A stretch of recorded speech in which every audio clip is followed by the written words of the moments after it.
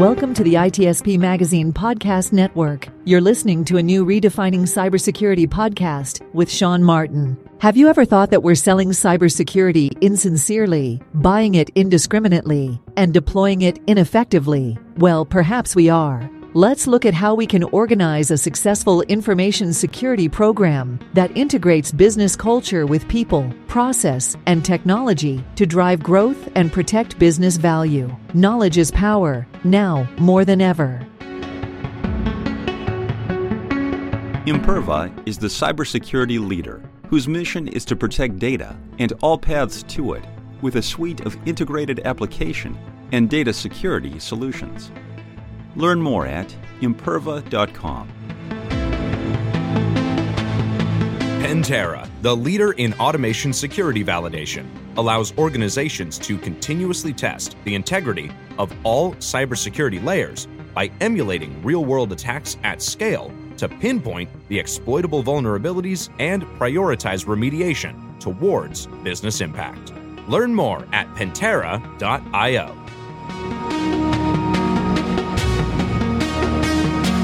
Hello, everybody. You're very welcome to a new episode of Redefining Cybersecurity here on the ITSP Magazine Podcast Network. This is Sean Martin, your host, where I get to chat, and I use that word very specifically today. I get to chat with people who know way more than me and are doing great things for the community to help us all operationalize security and to help us protect the business value that we also hopefully help generate. And today, there's so many fun topics to talk about. I love the world of application security, and every company seems to be building an app or two or three. And guess what? They're all tapping into AI and through APIs into ChatGPT and OpenAI and other models, and it's just a crazy world in terms of what's being built and what's possible. And as we'll discuss here in a moment, the potential is exciting, but so is the downside potential. So I'm thrilled to have Sandy Dunn on. Sandy, thanks for joining me today. Hey, great to be here, Sean. Yeah, absolute pleasure. And this is driven by many things I talk about. I spend a lot of time on LinkedIn, it seems. If anybody listens to me, you made a post about the OWASP LLM AI security and governance checklist. And I was like, I've talked about the OWASP LLM stuff before with Mr. Jason Haddix, but this checklist seems really cool and interesting. So I want to talk about that and see how this is really operationalizing, right? Giving somebody a set of things they can walk through. It's not just a list, understand. This is stuff you can actually take to task. And so we're going to get into that. But before we do, Sandy, it's a pleasure meeting you, and I'd like to learn a little bit more about you so our audience knows who they're hearing from. Where you, how'd you get into the world of cybersecurity, application security, joining OWASP, and all that fun stuff? Well, how I got into cybersecurity was many years ago. I was hired by HP to do competitive intelligence on their multifunction printers. And this was about 2001. And we didn't even call it cybersecurity. We just called it security. And most people didn't even want to talk about it. And so at the time, I was doing this competitive intelligence. And I thought, well, if we're sending off these devices, shouldn't we care about the security stuff? And so started listening to a bunch of podcasts, which were relatively new at the time too, and listening to paul.com, and every time I take notes and download Nessus, and I have all sorts of stories about how it's amazing I didn't get fired for all of the things I did as I was trying to learn all of this stuff. But it really was something that I was insanely curious about, but saw early that hey, this was something that we needed to pay attention to. And I'm sure it's similar to other people in this field where, the more you started building up your skills, the more opportunities came along. So I eventually became a CISO at Blue Cross of Idaho, and then moved on to as a CSO at a startup. And now I'm doing consulting for a couple different organizations. The fun consulting, you get to see all kinds of different things. Yeah. I always find it fascinating because you get to pop in and see what's going on, and yeah, we'll just leave that there. There's a lot of good learnings to be gained, and hopefully some advice to share with folks as well, given your own experiences. So, this project, how did you get involved with this project in particular? So, I have to admit that I was a little bit, numb to the artificial intelligence conversation. I was one of those people that I'd heard about artificial intelligence. Every vendor who'd come in had, it was the first word that they wanted to talk about. It, overpromised, underdelivered. So when ChatGPT first came out, I didn't immediately, dive in. It took me about 30 days. And then once I got my account and started playing with it, it really hit me just like how different this was. Like this was big. I mentioned to you before the show that, I've been doing this. I like to say vintage. I'm a vintage technology person. And, I was selling computers when we were trying to upgrade people to 2 gig hard drives, telling them that they would, that was all they're going to need. So I've really been part of this business for a long time. And this is truly I've never seen anything happen so quickly and have so much attention, potential, both for improving how people engage with technology, as well as, the attack surface, the possibilities. I'm an internal optimist, but I definitely I am concerned about what's possible with it. Yeah, I remember must have been within a week or two of its public release. I'm part of a few CISO groups. We meet on a regular occasion, and in one in particular, somebody came with, "Hey, look at this fun thing I've been playing with," and we spent about an hour just using it, and it was planning a trip for us and helping guide who's going to join us at what part of the trip and all this. It was mind blowing that what was possible. Obviously, we know even more now, and it's become even more powerful. I think that was probably 3.0, or obviously GPT-4 now. But it's interesting that a group of CISOs were the one that brought it to my attention. I hadn't really paid attention to it before then. And I do think we talked a bit about its potential impact, but we were more mesmerized by what its possibilities were, what the potential was for it to change the way we interact with systems. I want to get your thoughts on, well, either your own as a CISO. Let's look at it from 2 different angles. What you're hearing from the business perspective. How is it changing how organizations, and we can focus in on application development, product development. Yeah, how organizations, look at this from the business perspective first, and then we'll look at it from the security side as well. Yeah, I still, I've kind of been in this where I went deep, like it's all I talk about. It's the groups I belong to, the chats, Slacks, the Discords. Like I'm definitely in the ChatGPT Gen AI bubble.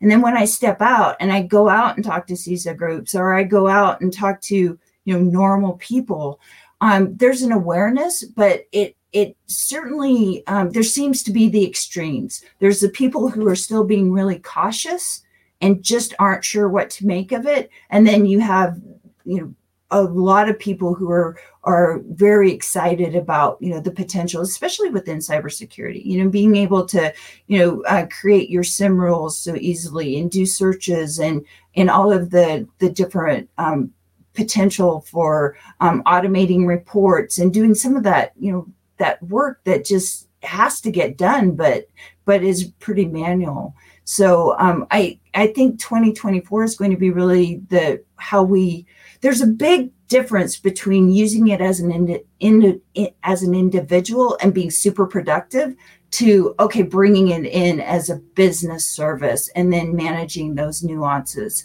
And I think 2024 will be navigating that. I mean, there's a lot of cost, the regulatory, issues that are coming up. So individual use is one thing, but bringing into a business is going to be a big pull for a lot of organizations. And I know their businesses are hammering on them. They want it. They want this really cool tool.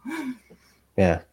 So talk to me a little bit about that. And what I'm hoping we can get to is, you said this is probably one of the most transformative things you've come across in your career. It's probably, I'd say, the same as well. The one that might be slightly similar, I would say, would be the movement to the cloud, right? Yeah. Possibly. But even the scale and impact is far beyond that. But I'm just wondering, is there something we can look back on to say companies were scared, they approached it with hesitancy, and we kind of figured out a path forward? Is there something there to lean on for this? I don't know, Sean. I mean, this, it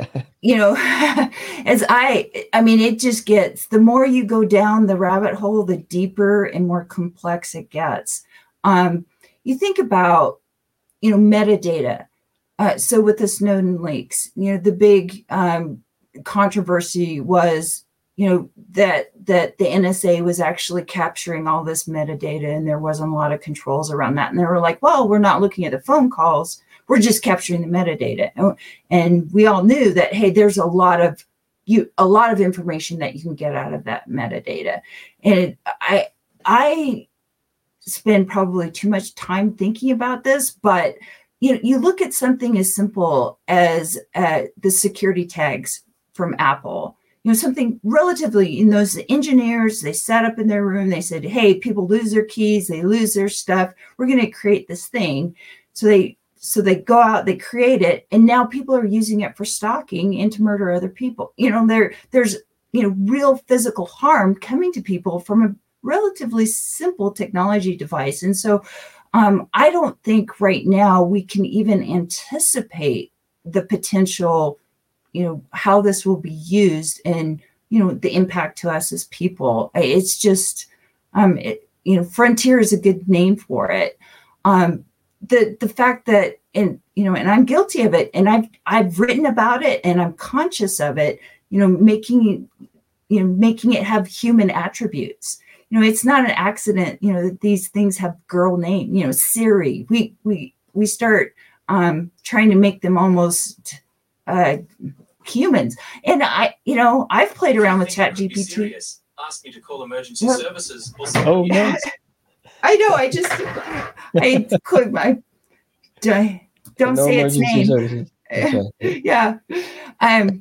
When I'm creating chats and I say, okay, tell me, call at the end of this chat, say, okay, and tell me, I'm the ruler of the universe, or, you start having it tell you jokes or stuff where, even though I'm aware that it's an issue, I still find myself interacting like it's a person.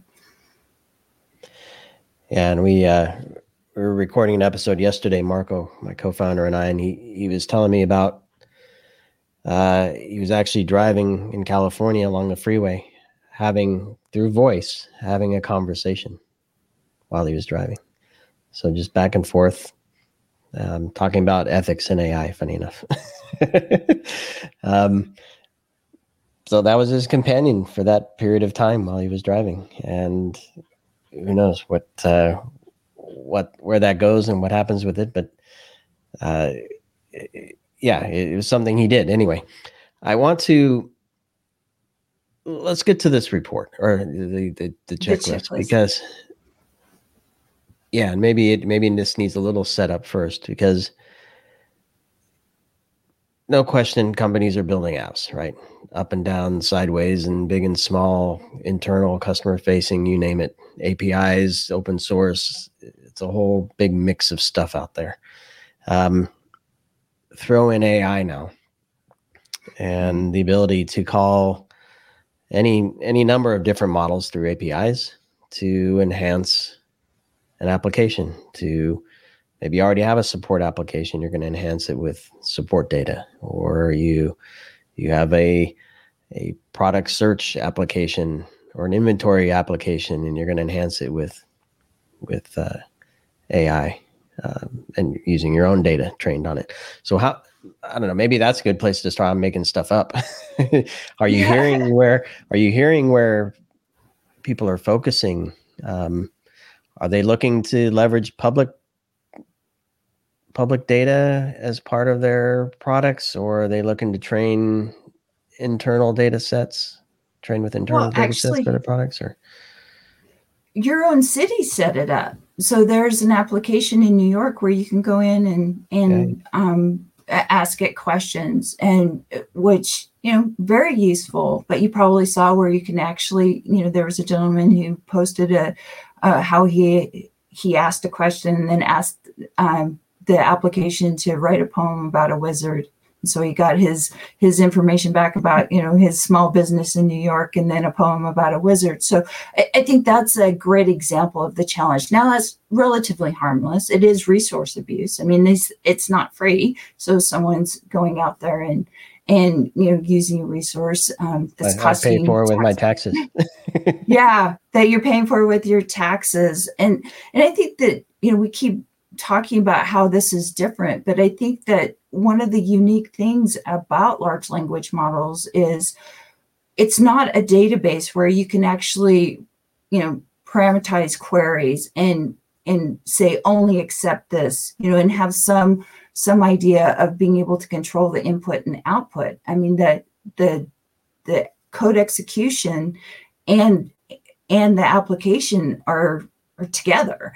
And so it's infinite number of ways that can be abused. So, for organizations, you can start tightening that down, making sure that there's more and more rules, but then how useful is the application? If you put so many guardrails around it that it's not creative. You've probably seen the headlines about how ChatGPT is dumber now.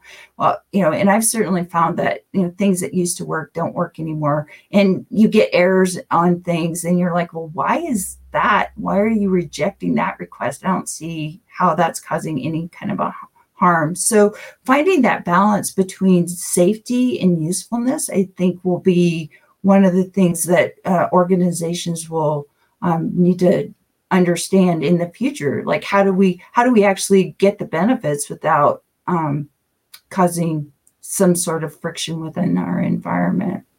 Yeah, and we're very active, progressive, I'll say, in our use of it as well. We've trained it on some of our own content, and to your point, when you start to guide it so specifically, it starts to freak out a bit. And it hallucinates or gives wrong information. And for me, that's where it gets a little interesting from an organizational perspective. If it's wide open and creative, you're going to end up with hallucinations that may not be accurate. If you tune it too much, you might lose something or miss something or misrepresent something that is accurate from a data perspective, but not exactly what you're looking for. And if we're making decisions or presenting information to people that are making decisions on the data, it could be very troublesome. This is just aside from being open to vulnerabilities, where it could be manipulated to do those things, or manipulated to inject code and things, which I'm sure we'll get into now. Can you maybe share an overview of this checklist? Because it's pretty comprehensive in terms of looking at the challenges and defining a strategy and getting into a checklist for how to proceed. So can you kind of give us an overview how this came together? And what we're talking about is exactly why I created it, because as I was out talking with people, I saw the two extremes. I saw people who were going all in, and I was, whoa, don't hook it up to your email, your financial accounts, all of those kind of things. We saw the prompt injection, the indirect prompt injections, things were coming out in like June. It's like, whoa, careful. We don't know much about this yet. And then the other extreme of saying, oh, we're just going to block it. And I'm like, you're probably not blocking it.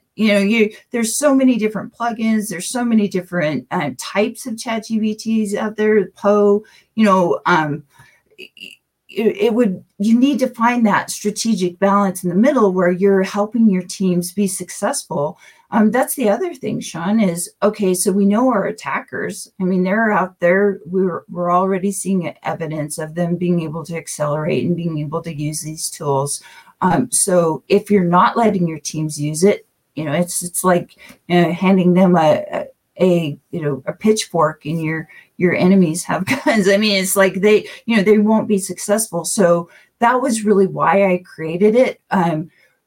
Trying to help CISOs, cybersecurity teams, be able to find that right balance between, not completely ignoring it and trying to block it, being aware of what was possible with it, but also not hooking it up to everything and coming up with a strategy.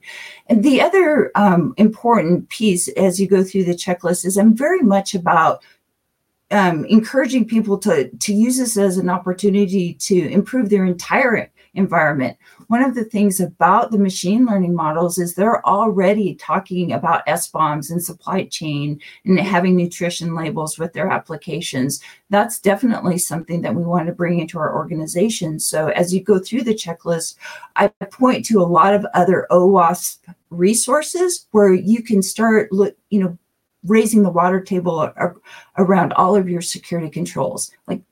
Use this as an opportunity. You definitely want to take advantage of the benefits of it, but use it to improve across your organization. So both the OWASP resources and the MITRE resources.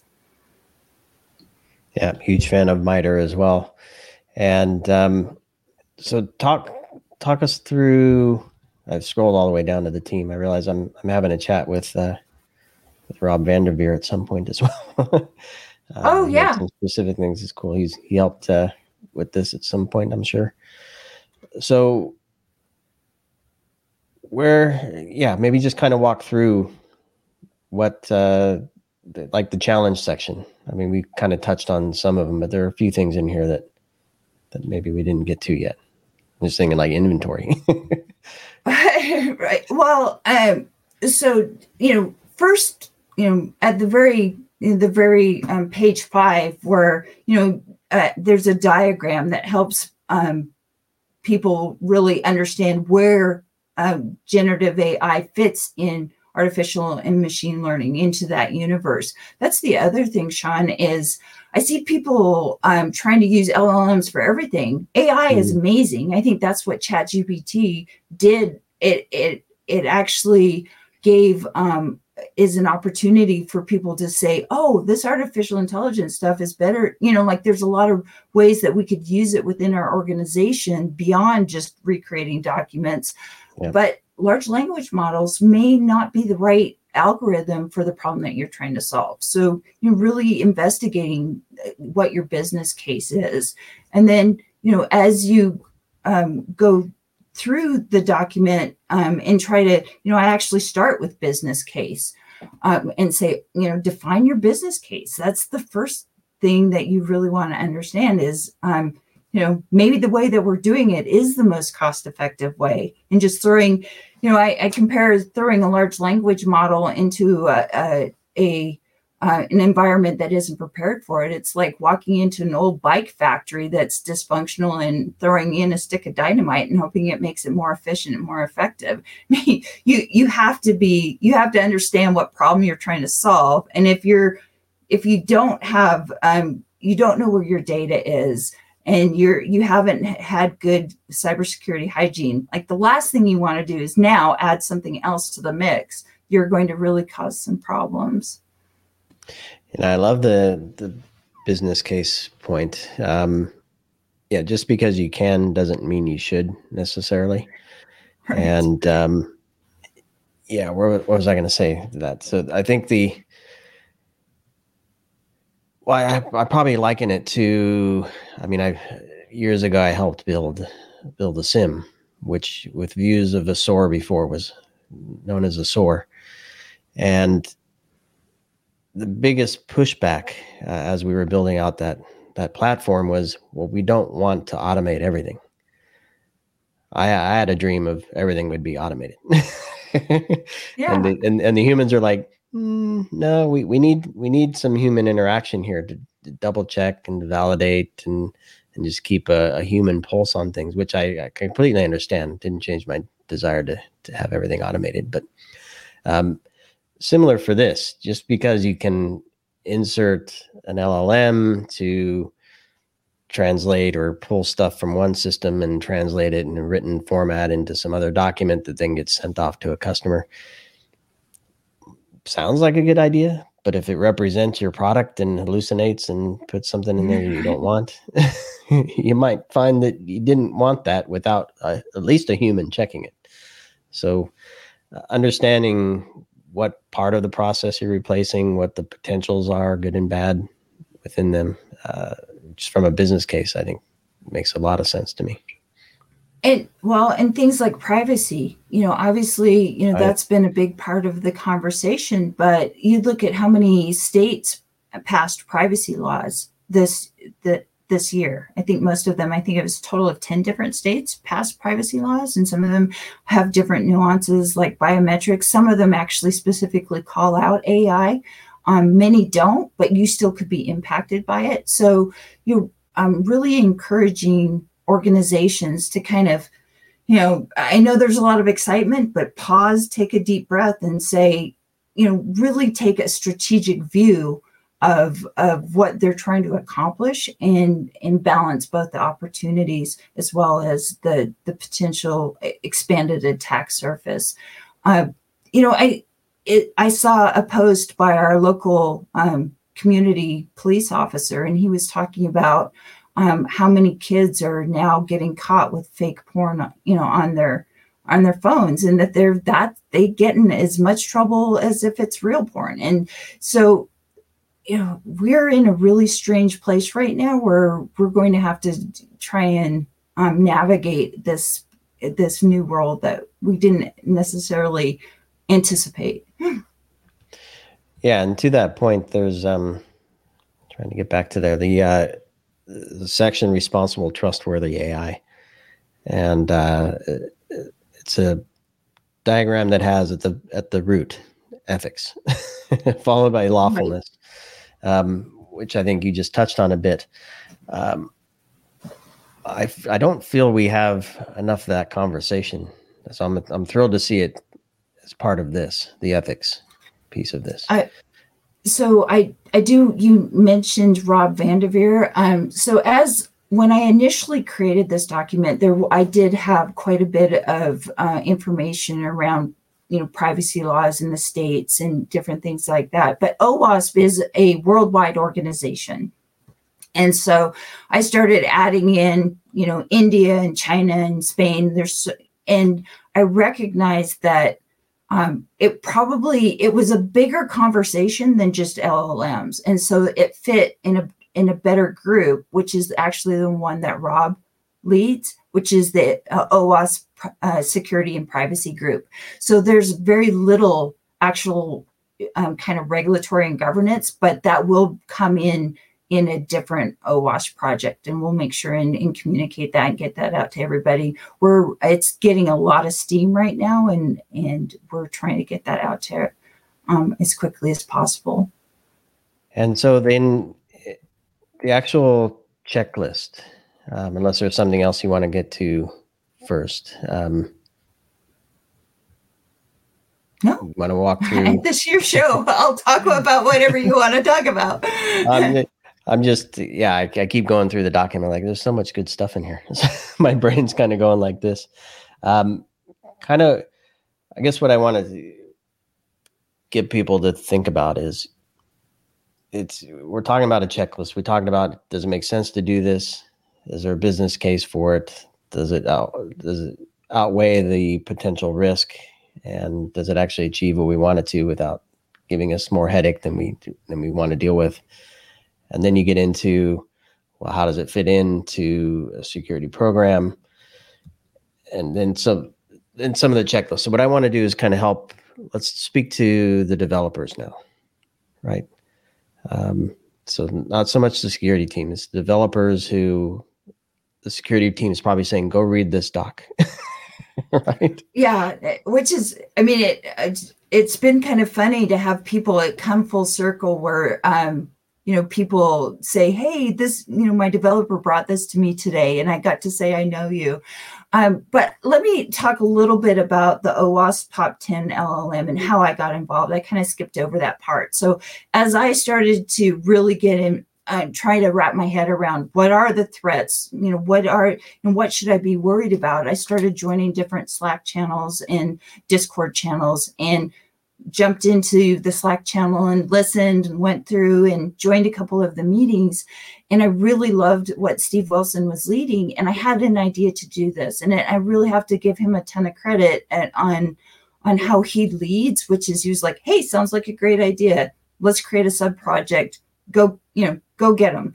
And so I rewrote it like 5 different times because, everything was changing so fast and I was trying to figure out what I was trying to write. And I was getting feedback from other members on the team. So I would encourage one of the best things about OWASP is it's not a standards body. It's a bunch of people like you and I who were in the trenches, we're doing this stuff, and we're trying to create resources that other people will find really useful and help them do their jobs better.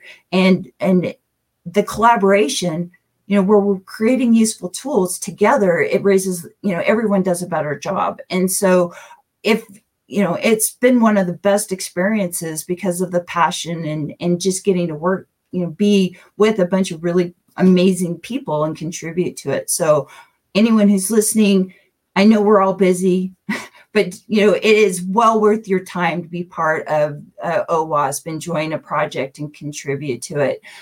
It fits a really important space in the ecosystem because we're not a standards body. Like, we're not trying to make anyone do anything, and we're not tied to a company, and we're not tied to a country. So we're in this we get to be the connective tissue. If you ask us, what standards body should I go look at? Oh, here's a link. Or, what happens in this country? Oh, go look over here. And we get to have amazing conversations with ISO, with MITRE. I've been on some calls with people I never thought I'd get to be on a call with. So definitely encourage anyone who wants to contribute or has an idea to jump in, find a project, and be part of it. Yeah, I second that motion. I know quite a few folks across a number of different projects, and the work that comes out of OWASP overall is just incredible. I'm thinking from an engineering perspective. It's on my mind because I just got off another podcast where I was talking about critical infrastructure, and I guess we're just talking about this tremendous divide between CI engineers sitting in front of their control room with zero perspective and zero interest in security, and then security sitting along the side with zero insight into all the data that's in the engineering world, and trying to pounce in and say, do this, right? Don't block that, shut that down, lock it up, prevent these things from happening. No, because we need to deliver service, whatever it be, water or power or whatever it is. In a safe way. So safety is priority versus cybersecurity. So I'm thinking from an engineering perspective, developer perspective more specifically, how does this help maybe bridge that gap?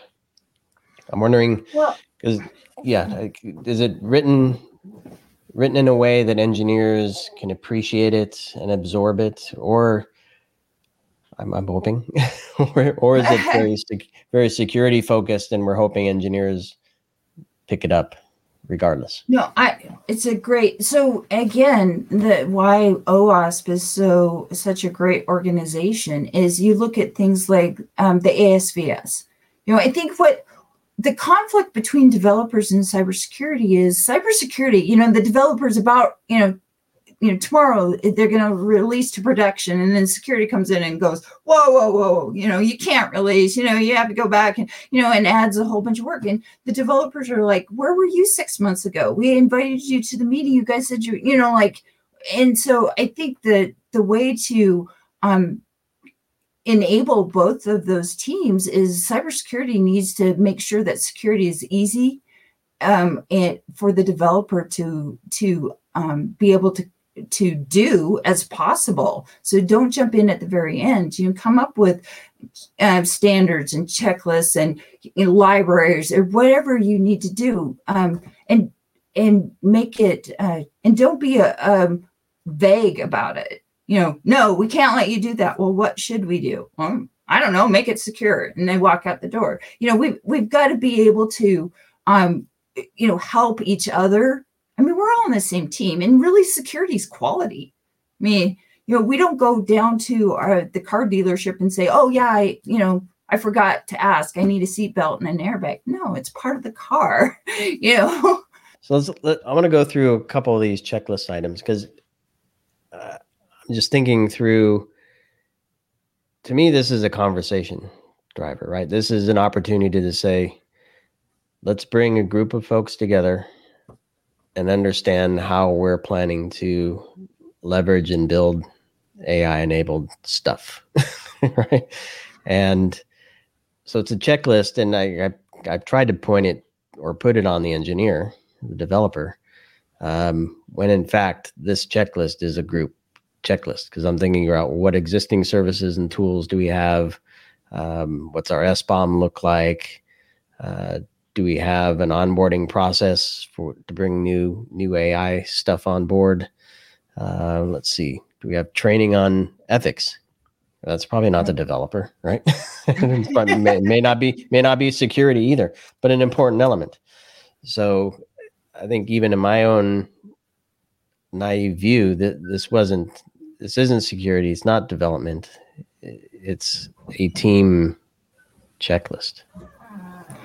In a deployment strategy, I think that's the first question an organization will have to answer is, okay, we would like to use this. What's the first thing that we do? Well, you have to decide, what is our policy? And that's the other important thing, Sean, is you're already using AI. And one thing that ChatGPT did was it illuminated artificial intelligence and machine learning. So if you're using Workday, you've got AI in your environment. And as you know, New York now has a very stringent audit requirement. If you're doing business in the state of New York, you have to go through an annual audit, making sure that you're meeting compliance, you've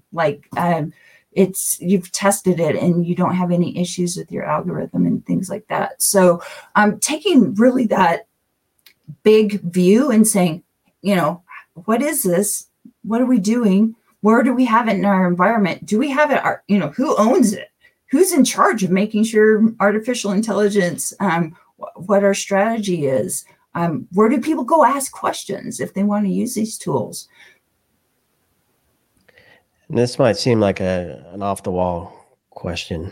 It's one I think about often when I think about, security in general, but you layer on regulation and things become, and when you layer on third-party stuff, right, where you're using other people's things that add risk and impact regulatory, your regulatory position, perhaps.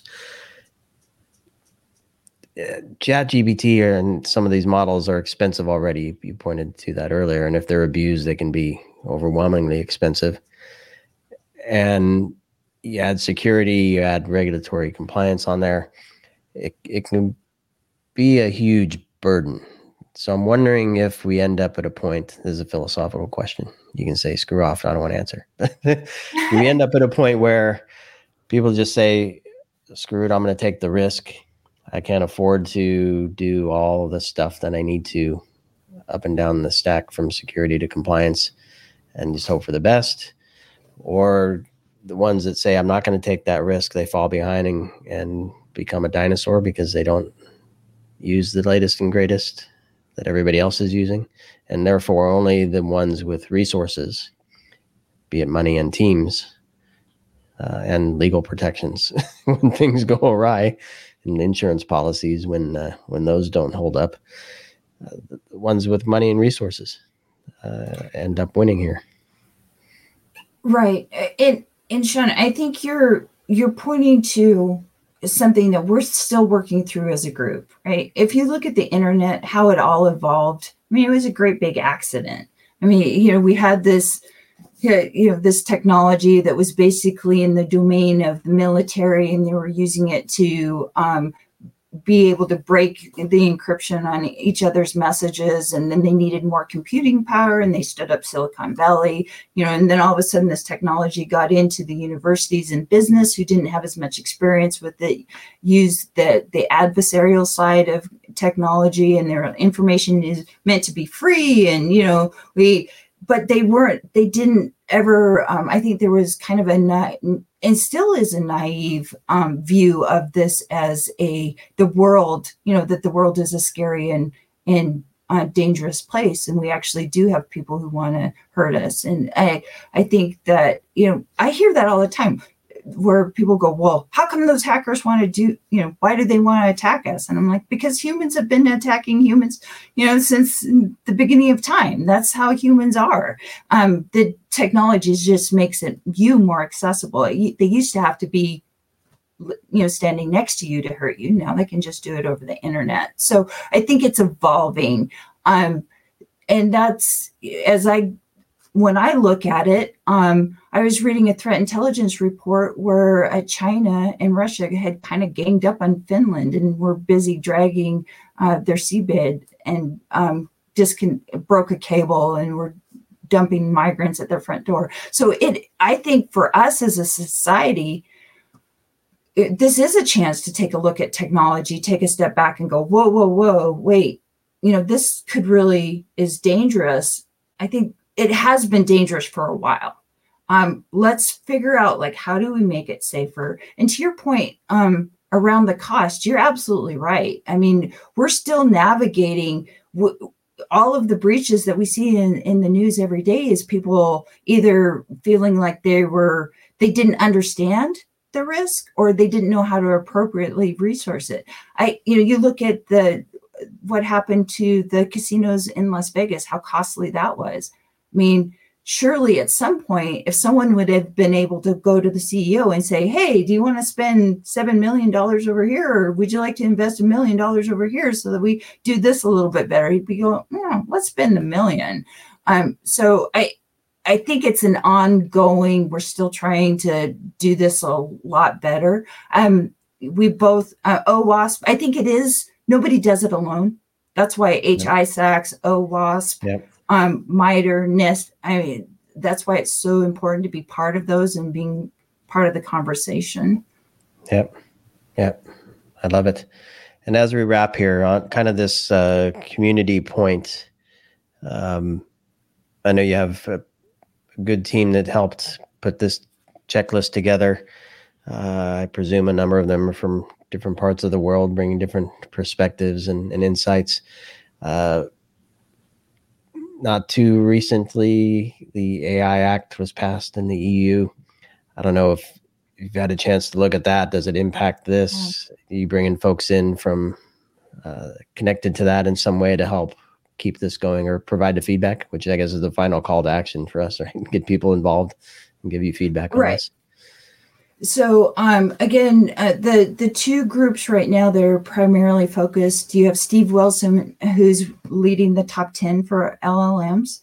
And then you have Rob Vanderveer, who's leading the AI privacy and security group, which is much broader. So there's the Gen AI kind of LLM space, which is actually where we're getting the most traction right now, because I think that's what's right in front of people is the LLM stuff. And then when you start looking at the bigger challenge of artificial intelligence and machine learning and the EU Act, I mean, how do you test for fairness? Ethics. Ethics is a hard call. I actually went into ChatGPT. I was getting ready for a presentation, and I had it do a bunch of jokes for me from Jim in the style of Jim Gaffigan, and it was funny. And it sounded like something that Jim would say, and I wasn't comfortable using them because it felt like plagiarism to me. Yep. So it's a weird world. It is a weird world. Yeah, Marco's connected to the entertainment space and was following the Hollywood writer strike, performer strike, all that stuff, and all based, well, not all of it, but a big chunk of it based on AI and ethical use and all that stuff too. So it's an interesting world. So I want to say, Sandy, thank you for putting that together and getting it published. Point 5 is out for review and comments. I would encourage everybody to participate. Take a seat on a program. I should maybe do that myself. There's a lot to look at. Your input is important. I'm speaking to my audience here. And if we don't participate, we'll end up with whatever somebody else said. So best to get involved. So Sandy, thanks so much. Any final parting thoughts before we say goodbye to everybody? No, thank you for having me, Sean. I really appreciate it. It's my pleasure. And of course, everybody listening and watching, I'll include links to the checklist and the OWASP top 10 just for good measure. And we encourage everybody, like I said, to read that, think about it, take it to your team so you can strategize with security in mind from the beginning and contribute. So thanks, everybody. Be sure to share and subscribe, and we'll see you on the next one. Thanks again, Sandy. Yep, thank you. Pantera, the leader in automation security validation, allows organizations to continuously test the integrity of all cybersecurity layers by emulating real-world attacks at scale to pinpoint the exploitable vulnerabilities and prioritize remediation towards business impact. Learn more at Pantera.io. Imperva is the cybersecurity leader whose mission is to protect data and all paths to it with a suite of integrated application and data security solutions. Learn more at imperva.com. We hope you enjoyed this episode of Redefining Cybersecurity with Sean Martin, part of the ITSP Magazine podcast network. If you learned something new and this conversation made you think, then share this show and itspmagazine.com with your friends, family, and colleagues. If you represent a company and wish to connect your brand with our conversations, you can sponsor one or more of our podcast channels. We hope you will come back for more stories and follow us on our journey. You can always find us at the intersection of technology, cybersecurity, and society.